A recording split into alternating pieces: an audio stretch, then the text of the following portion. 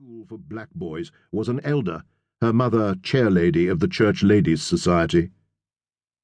The Bible was the source of baptismal first names, along with the second African ones, with which white people, whom the child would grow up to have to please, deal with in this world, had no association of identity. Rebecca Jabulile.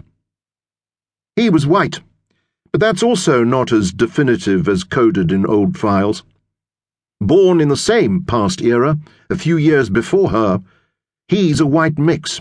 That was of no significance, so long as the elements were white.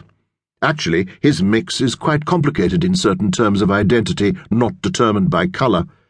His father was a Gentile, secular, nominally observant Christian, his mother Jewish.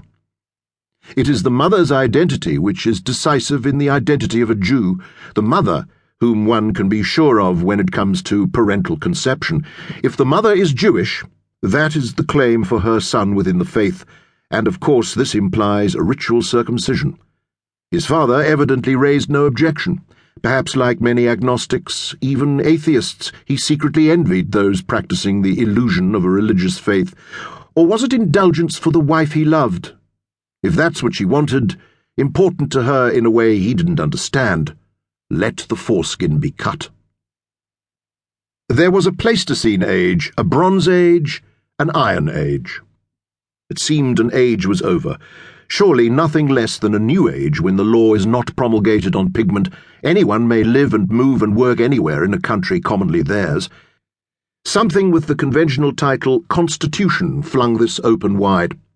Only a grandiose vocabulary can contain the meaning for the millions who had none recognized of the rights that go by the word freedom. The consequences are many among the aspects of human relationships that used to be restricted by decree. On the tenants' mailboxes there are some African names, a doctor, a lecturer at a university, and a woman making a career for herself in the opportunity of business. Jabulile and Steve could go to the cinema, eat in restaurants, stay in hotels together. When she gave birth to their daughter, this was in a clinic where she would not have been admitted before. It's a normal life, not a miracle. It was made by human struggle. He had been interested in science from an early childhood and studied industrial chemistry at university. His parents saw this as at least some hope of antidote, insurance for his future in contrast to the leftist activities against the regime that led to his disappearing, apparently over the border somewhere, for periods. He would have a respectable profession. They were never to know how useful his knowledge of chemical elements was to the group who were learning how to make explosives for targets such as power installations.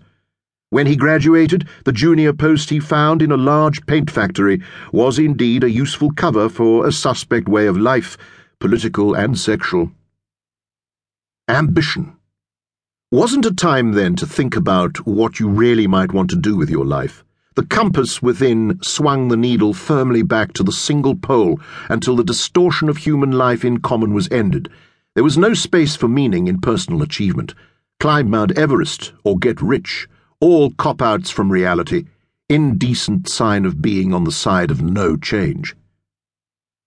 Now there was no reason why he should continue to research advances in the durability of paint for new varieties of construction and decorative purposes, from rooftops to jukeboxes, bedrooms to sports convertibles.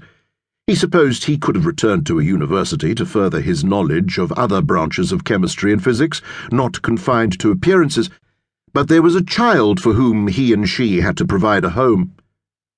He did his work well anyway, without much interest. There was no spice left, as there had been in knowing that at the same time as literally keeping up appearances for white industry, he was making explosives to blow up the regime. The firm had a number of countrywide branches. He was advanced in this one, the headquarters where he had begun. If he didn't make a decision, as he kept considering, to reconsider test tube chemistry and move into the other kind, between humans, non-governmental, non-profit making, he worked part-time voluntarily on a commission for land claims of communities dispossessed under the past regime. She studied by correspondence, economics and law, and was volunteer secretary to a women's action group against women and child abuse. Their small Sindiswa